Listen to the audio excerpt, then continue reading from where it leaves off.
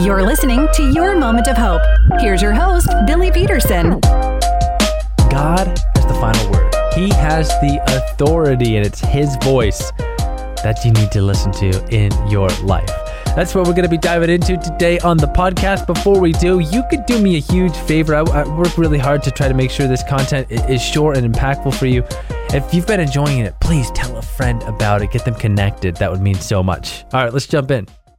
Let's resolve to not ever confuse what God has said with what people might or might not say. It's easy to get lost and discouraged in the thought of what other people are thinking about you. What are other people saying about you? And I think the reality is the enemy will often use some of the people closest to you to really get to you. Your love for them can blind you to how the enemy might be using them. Just because they said something doesn't mean you have to receive it. Just because they might think it doesn't mean that it is. Just because they were right before doesn't mean they've got it right this time.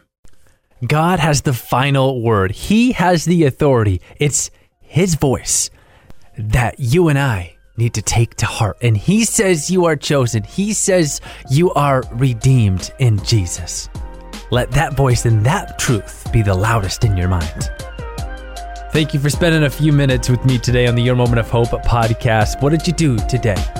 You grew closer to God. You invested some time into your faith and into your walk with Him. That is a big win, my friends. Thank you so much. Next time on the show, when God seems silent, what do? I can't wait to explore that with you. For now, keep walking forward in faith, my friend. Thanks for joining the Your Moment of Hope podcast. If you'd like to keep the hope coming, download the Q997 app from your app store today.